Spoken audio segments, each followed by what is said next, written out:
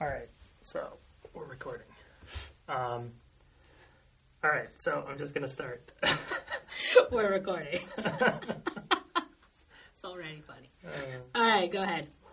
Hello, and welcome to the Poshcore podcast. I'm Alan Toth. I'm a filmmaker and a returned Peace Corps volunteer. And I'm Socorro Camposanto, and I am also a returned Peace Corps volunteer and a musician. And Poshcore is a term that volunteers use to refer to a Peace Corps site that is too nice or too modern. And that perfectly captures what we're trying to do with this podcast, which is to discuss the modern and changing volunteer experience. And the theme for today's show is, what is work? Yeah, it's the American question, but also it's a question that we ask ourselves when we are in country and we're currently serving. What is my job? You know, we're so desperate to tell our friends and family back home or to write on our blogs or if we do in-country podcasts or anything like that to explain what is our job in Peace Corps. So that's always a thing that I've been back home for like 2 years and I'm still wrestling with that concept of what is work and what will make you happy versus what will make the American pressure and the culture of being a millennial, that pressure of trying to get a job and 40 hours a week and health insurance and all that stuff that comes along with being an American. I think we're like the perfect people to address this question because, Socorro, what do you do? I'm a musician. I'm also a music teacher, but I mean, I would say I'm a musician first and foremost. Right. And that is, it's an interesting thing to say, but sometimes I think people are a little bit jealous, a little bit confused, a little envious, and just, very baffled as to why, you went to college, and then you went to Peace Corps, and then you worked at a record label, and now you work at a music school, and you're a teacher, and then you, gig around and record albums, I guess because, the A to B to C, D, it's not happening in a sequential order. Mm. That's very hard for people in America to understand the pathways. So as we said, the theme for today's episode is work, or rather, what is work? I shot an interview with a currently serving Peace Corps volunteer in South Africa, and he discusses his work as an educator in the South African school system.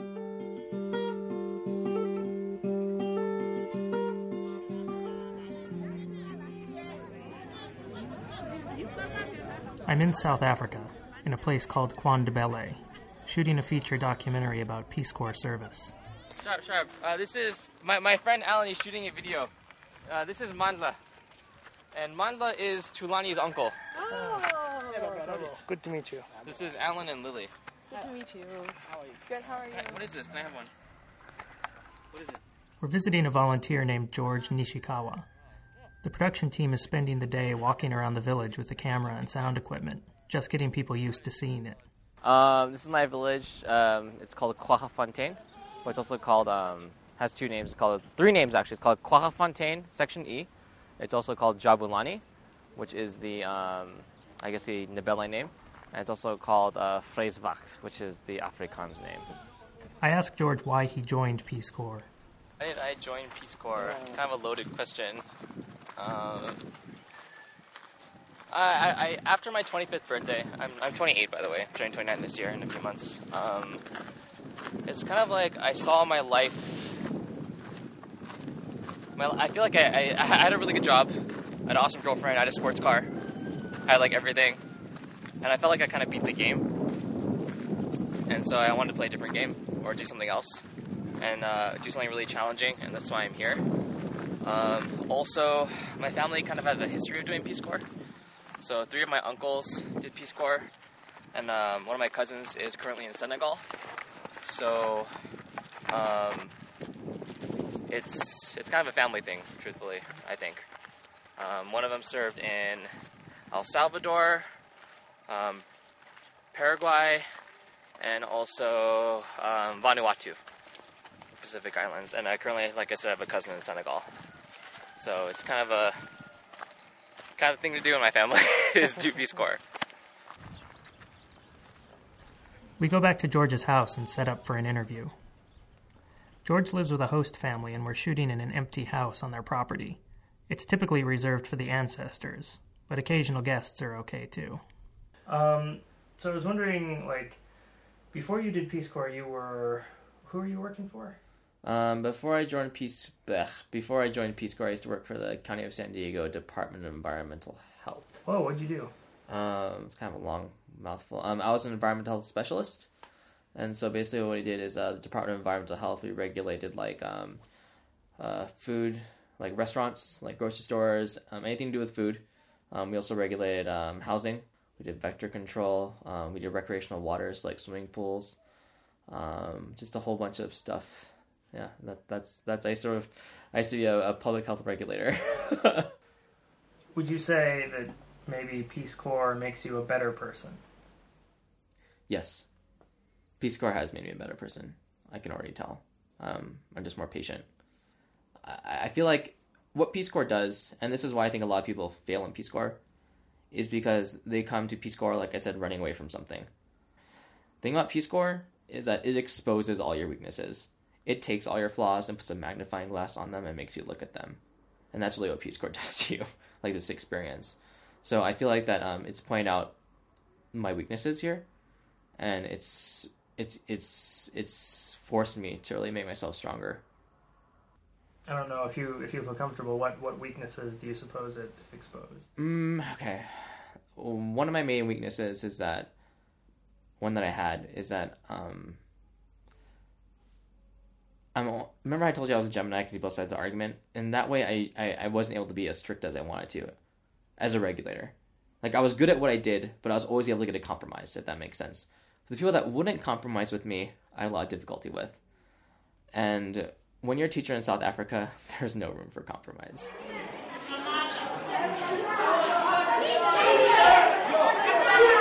I know I gave it to you, Julia. I will make some more. The next day, we go to the school where George teaches. His classroom walls are covered in graffiti. The windows are broken. There are too many kids and not enough desks.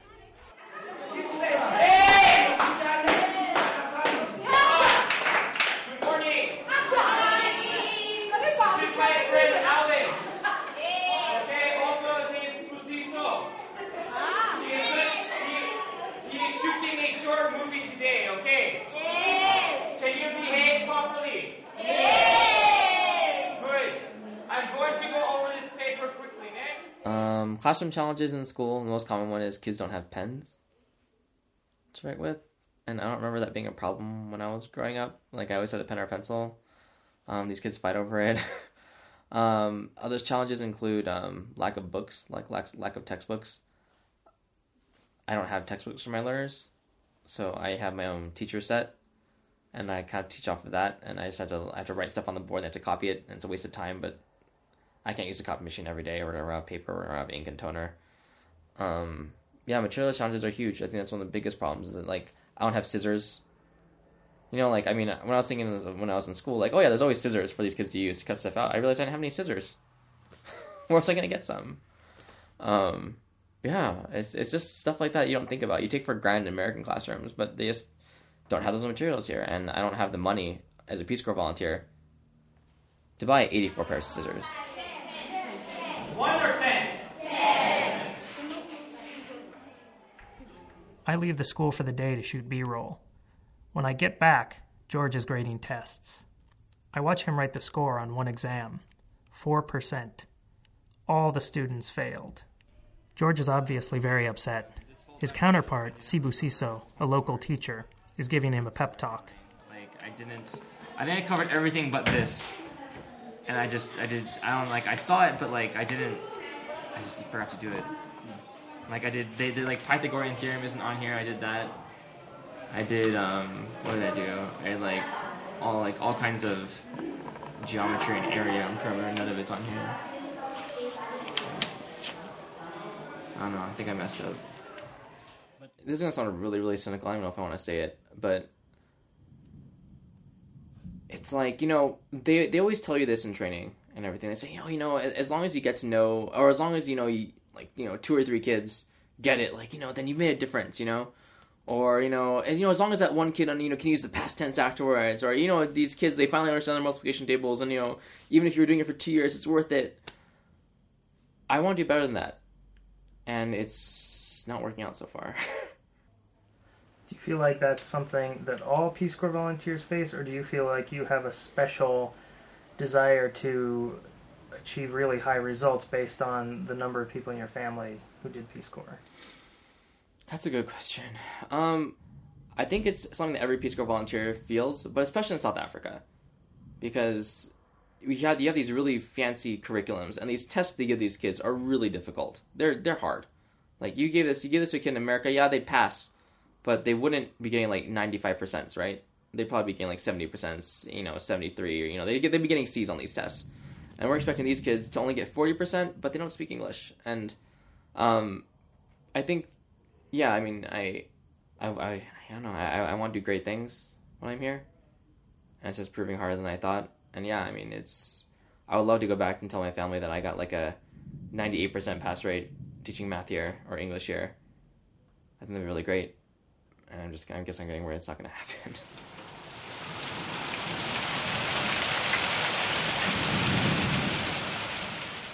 We're back in the home of the ancestors. Sometimes life in South Africa is very poetic. As George tells me of his struggles, a huge storm rolls in. You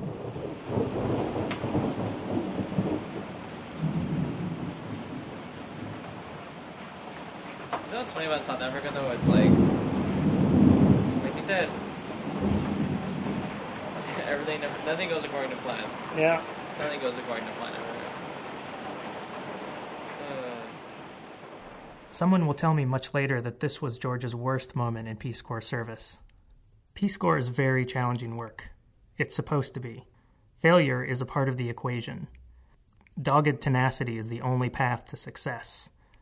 Volunteers fail over and over until they are worn down enough to reinvent themselves. They put themselves back together in a new culture, and the culture becomes a part of them. I think being here, and actually I'm really happy here.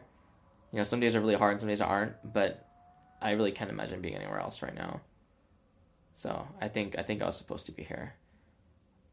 And I'm glad that I took that path, I guess. I don't know. These are hard questions. George has extended his service to a third year. He's now a mentor for volunteers just starting out.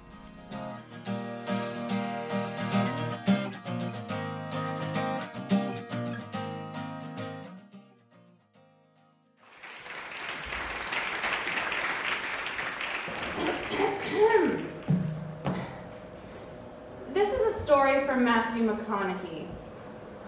Dear Matthew, one cozy winter day, as I was curled up in my overstuffed chairs drinking lattes in Iowa, which was coincidentally the norm in 2005, your sexy and soothing voice came crooning to me from the television. How far would you go? You questioned me. How far would you go, Cynthia?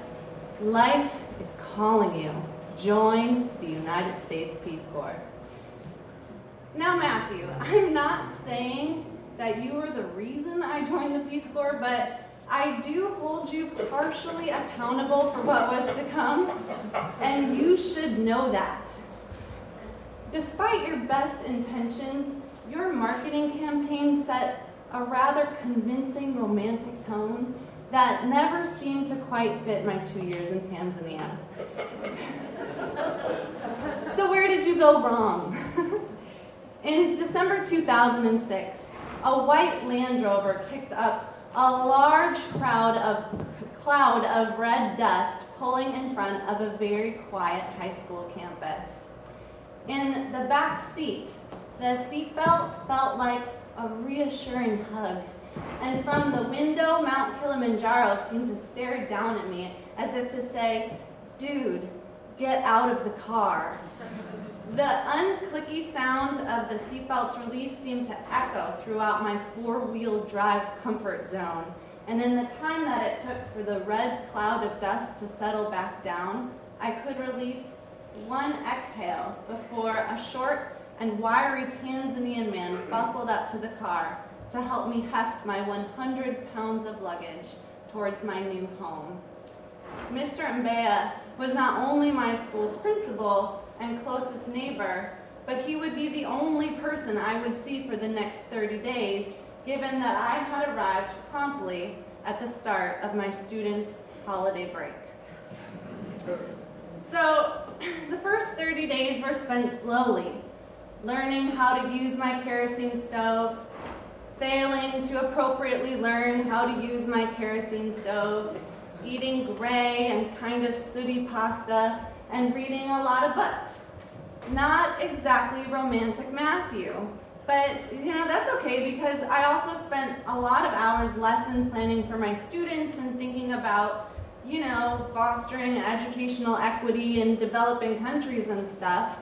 And so my excitement for my teaching job pretty much trumped gray pasta, which helped time pass until my first day of school. So let's cut to this first day of school, Matthew? But before I do, I'm going to tell you this. I have been a teacher for 10 years. I have taught in dimly lit laboratories surrounded by Iowan cornfields. I have taught in loud and noisy urban after-school science programs. I've taught middle school hormonal math students, and I've taught college football players without any neck. I thought I was ready. Life was calling. I was answering. And I thought that when I picked up the phone, I would hear some beautiful crescendo of inspiring music or something. So let's do a dramatic reenactment, shall we? Scene: dusty red road, whitewashed school buildings with crumbling masonry, large and imposing mountain in the back room. White woman enters classroom, evidence of gray soot on skirt. 60 curious freshman faces glance up from 30 overcrowded desks, and the students rise. Good morn, madam. The first several minutes are spent with introductions. Mimi ninaitwa mwalimu Cynthia. My name is Teacher Cynthia. Now, it takes a moment for the students to realize that I've said Cynthia rather than Cynthia, which is a very similar Swahili word that means sleepy. And for quite a few of my students who didn't catch on to this difference, I have been and will probably forever be Teacher Sleepy, although this thought didn't occur to me at the time. Introductions continue, and my side of the conversation goes something like this. From America, the state of Iowa. Somewhere in the middle. Oh, no, I'm not married. I'm waiting to get married. 23 really isn't that old. I don't know Arnold Schwarzenegger. Okay, class, let's talk about what we're learning in chemistry today. And with that transition, I thought I was beginning my instructional career in Tanzania. Life was calling. I was answering. And in fact, I was prepared to answer it using tried instructional strategies like scaffolding my instruction to incorporate key Swahili terms just so I could meet my students with where they were at. So off I went, head first into my first chemistry lesson, using an intricate combination of English, Swahili, and elaborate hand gestures.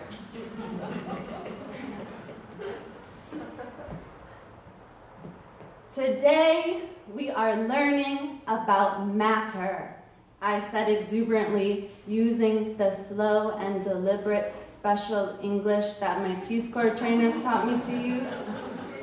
And what is matter? Matter is anything with space and mass. And what is mass?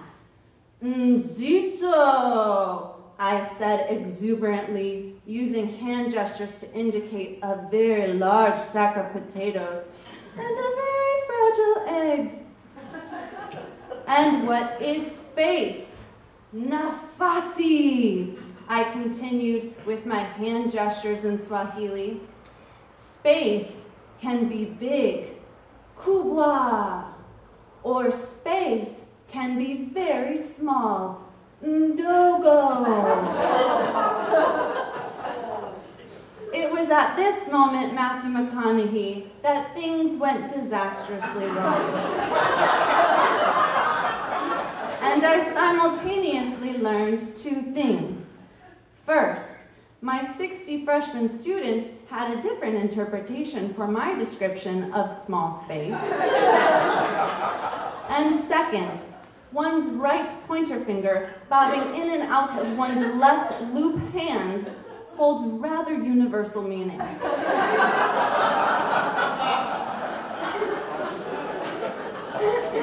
I want to pause here and say a big F-U to Matthew McConaughey with your smooth voice and your television charm and your easy breezy Hollywood comforts. And in addition to that bold four-letter word, I offer you, Matthew, I encourage you to savor that modicum of uncomfortable embarrassment that you may be feeling right now. Observe it. Embrace it. If there were a musical theme to my Peace Corps experience, it would not be the beautiful crescendo, so much as a finger slipping on the wrong piano key, followed by a long and uncomfortable pause. But in those pauses, I did get several things right. I taught Mr. Mbea's 4-year-old daughter how to shuffle cards. I taught Nikki math. George and I figured out the lyrics to that Dr. Dre song. My students sang I Believe I Can Fly to the rest of the school, and they even did dance moves. Mr. Mbea liked my chocolate cake. Nikki's mom taught me how to tie a headscarf, and I finally figured out my kerosene stove. And those are the things I remember. The little stuff and the people. Nothing television worthy. Nothing that fits your marketing campaign. And Matthew, maybe if there's a soundtrack to my experience, it won't be a beautiful crescendo, and it won't be your sexy voice, which I will admit is incredibly unfortunate. Maybe it'll be that really discordant sound a piano makes when a finger slips, followed by an uncomfortable pause. But what a wonderful thing, those uncomfortable pauses. Thank you. That was Cynthia Markova, telling her story at a volunteer story slam in San Francisco.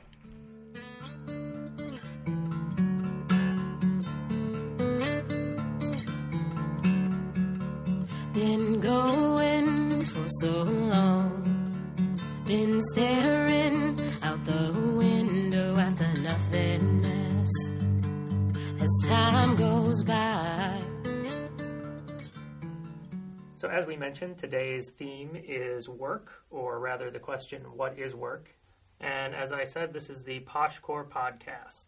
And actually, Socorro and I both served in what you would call Posh Corps countries. Socorro, you had an experience with Posh Corps, I think, right? I did. I served in Morocco from 2010 to 2012. And yes, Morocco was definitely considered a Posh Corps country because of its proximity to Europe. We were also the medical capital for sub-Saharan Africa and the rest of North Africa. So anytime anyone had an injury that in service couldn't handle, they would send them up to Morocco. And the glitz and glamour of Rabat, but volunteers in the country, we always knew that each country is not as posh as another person on the outside thinks. So I think every Peace Corps country could be considered posh in one way or another. That's kind of what makes you interesting as a Peace Corps volunteer, because, every Peace Corps volunteer, goes with a guitar and writes an album. But you're the only Peace Corps volunteer I know who actually recorded your album professionally in Peace Corps as a Peace Corps project. Yeah, that was, that was an experience unlike anything I had ever thought could happen. I didn't go into Peace Corps thinking that I would record an album. But yeah, I went knowing that I wanted to bring a guitar, so I brought a guitar. And I just thought it would be a good way to communicate with people, both, other Peace Corps volunteers, kind of breaking the ice, but also my community, because I know Morocco is a very musical country. So I got invited to perform at a very popular tourist cafe in Fez called Cafe Clock. And the owner had invited me to play. So I played, and the director of the American Language Center in Fez, which is a center that teaches Arabic to Americans and other people from like the UK and people who just want to come and learn standard Arabic. So it's really cool. And they offered for me to record an album, and that some of the proceeds would go towards either their girls' shelter or a women's shelter that they helped sponsor. And I thought it was a wonderful idea because I had become such a big advocate of girls' empowerment, women's empowerment, because I feel like music is a very good way to bring to light certain causes. And it's a very non-threatening, friendly way to talk about very serious things. And I feel like it's my job as both a woman, a returned Peace Corps volunteer, to bring to light some of these issues in a way that's very presentable. And could you tell me the name of your album? Yeah, the name of my album is called Little by Little, and I took it from a very popular phrase in Arabic, shwiya b'shwiya, and that literally translates to little by little. And that phrase became rapidly important to me and other volunteers, because anytime I was having a bad day or language was failing or anytime anything was difficult, as long as I would say shwiya b'shwiya, little by little, everyone immediately understood. And when you got back, I mean, you've been really hustling for about 2 years, I guess. Yeah, I've just been home and playing shows and trying to talk about Peace Corps, but not over talk about Peace Corps because people hate that. People absolutely hate it. And they tell you this when you're in your close of service conference. They say that no one's going to want to listen to you after, I think they say 5 minutes, but they're being very generous. I think it's 5 seconds. It's 10 seconds. Yeah, they're like, okay. Oh, Peace Corps, great. Let's get coffee. Yeah, glaze over. Do you have an Instagram handle? That's what they want to ask you next. It's what?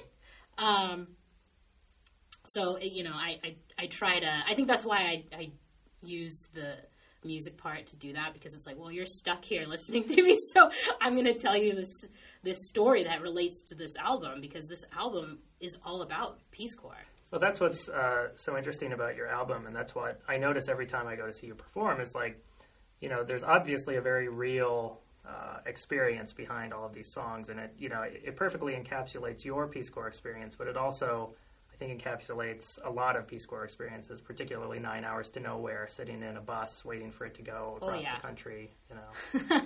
Thank you for saying that. Well, that's good to hear. So you've been back about the same amount of time as I have, and I think I met you not too long after we both got back from Peace Corps. And I've just sort of been amazed at how much progress and success you've had in these last 2 years. I think we've known each other 2 years. Is that right? Yeah. I don't actually remember the day we met. Maybe a year. I don't remember. I don't remember when it happened, but it happened. You recently opened for Lena Dunham. Could you tell me about that? I did. That was crazy. I submitted a YouTube video through a contest she was having for the book she came out with, Not That Kind of Girl, and I saw it on Twitter. So yay, Twitter. I find, Twitter's really, I love Twitter. There's so much good information on there that it's great. But anyways, someone had posted it. Someone had posted it on her Twitter. I forget who, and I just clicked on it out of curiosity and saw that she was looking for a couple local opening acts for some of her book tour stops, and San Francisco was one of them, and I was like, why not? So I submit a video of one of my songs that people really enjoy listening to, so I'm like, all right, this is the one to go with. And then I didn't hear anything back for a month, and I remember reading that the date was August 4th we were supposed to hear back, and I submitted July 31st, the last day. And I was like, oh, well, I guess I didn't get it. And literally the day I took it off of my calendar, to not hold the spot, I get an email from Random House Publishing that's like, hey, congratulations, you've been selected. And I was like, what the bleep? But yeah, we went, it was October 16th, went up to San Francisco and met Lena, and she's Really, really nice, really friendly, gave bear hugs, was really nice to my brother, signed books for us, and opened up, and her audience was really responsive, which was, it was nice because I don't come from, like, the book world, and I'm not really a big reader, so it was really a fun experience. But the funny thing is, like, I was not nervous about meeting Lena Dunham. I think that's kind of like a turning point for me. I wasn't nervous about meeting this celebrity. I was nervous about giving a good performance. Yeah, it was really, really fun. There's a recap video of the experience on my YouTube channel. So if you YouTube Sakura Music, you'll be able to check that out. We'll be sure to ask Twitter to sponsor this episode also. Yeah.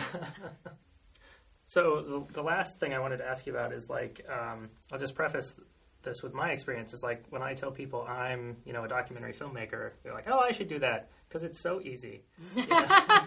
Your job's harder than mine, I think.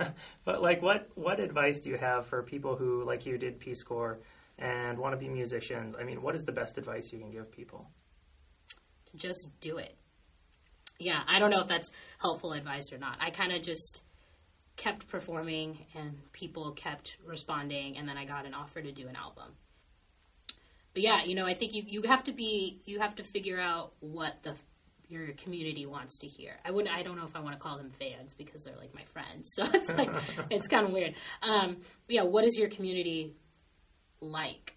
And that's a lesson directly from Peace Corps. It's like, I remember, I think you and I were talking about this before. I think you had mentioned it to me, that you're never going to get anywhere in any project you want to do, whether it's big or small in Peace Corps, if you don't have the community behind you. Yeah. I think it's the same thing for being a filmmaker or being a musician or being a painter. It's like, you'll never get anywhere with it if you don't have people who are supporting you and you're supporting them by, like, going to their shows, or promoting them via your social media or whatever. You all have to lift each other up. We're all in this together, as that High School Musical song says.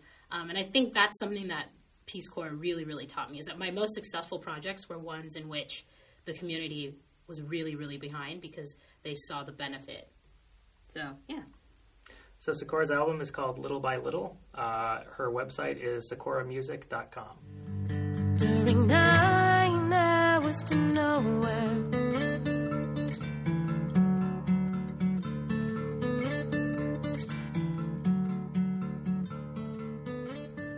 You've been listening to the Posh Corps podcast with Alan and Sakura. We're going to be releasing a new episode about once a month.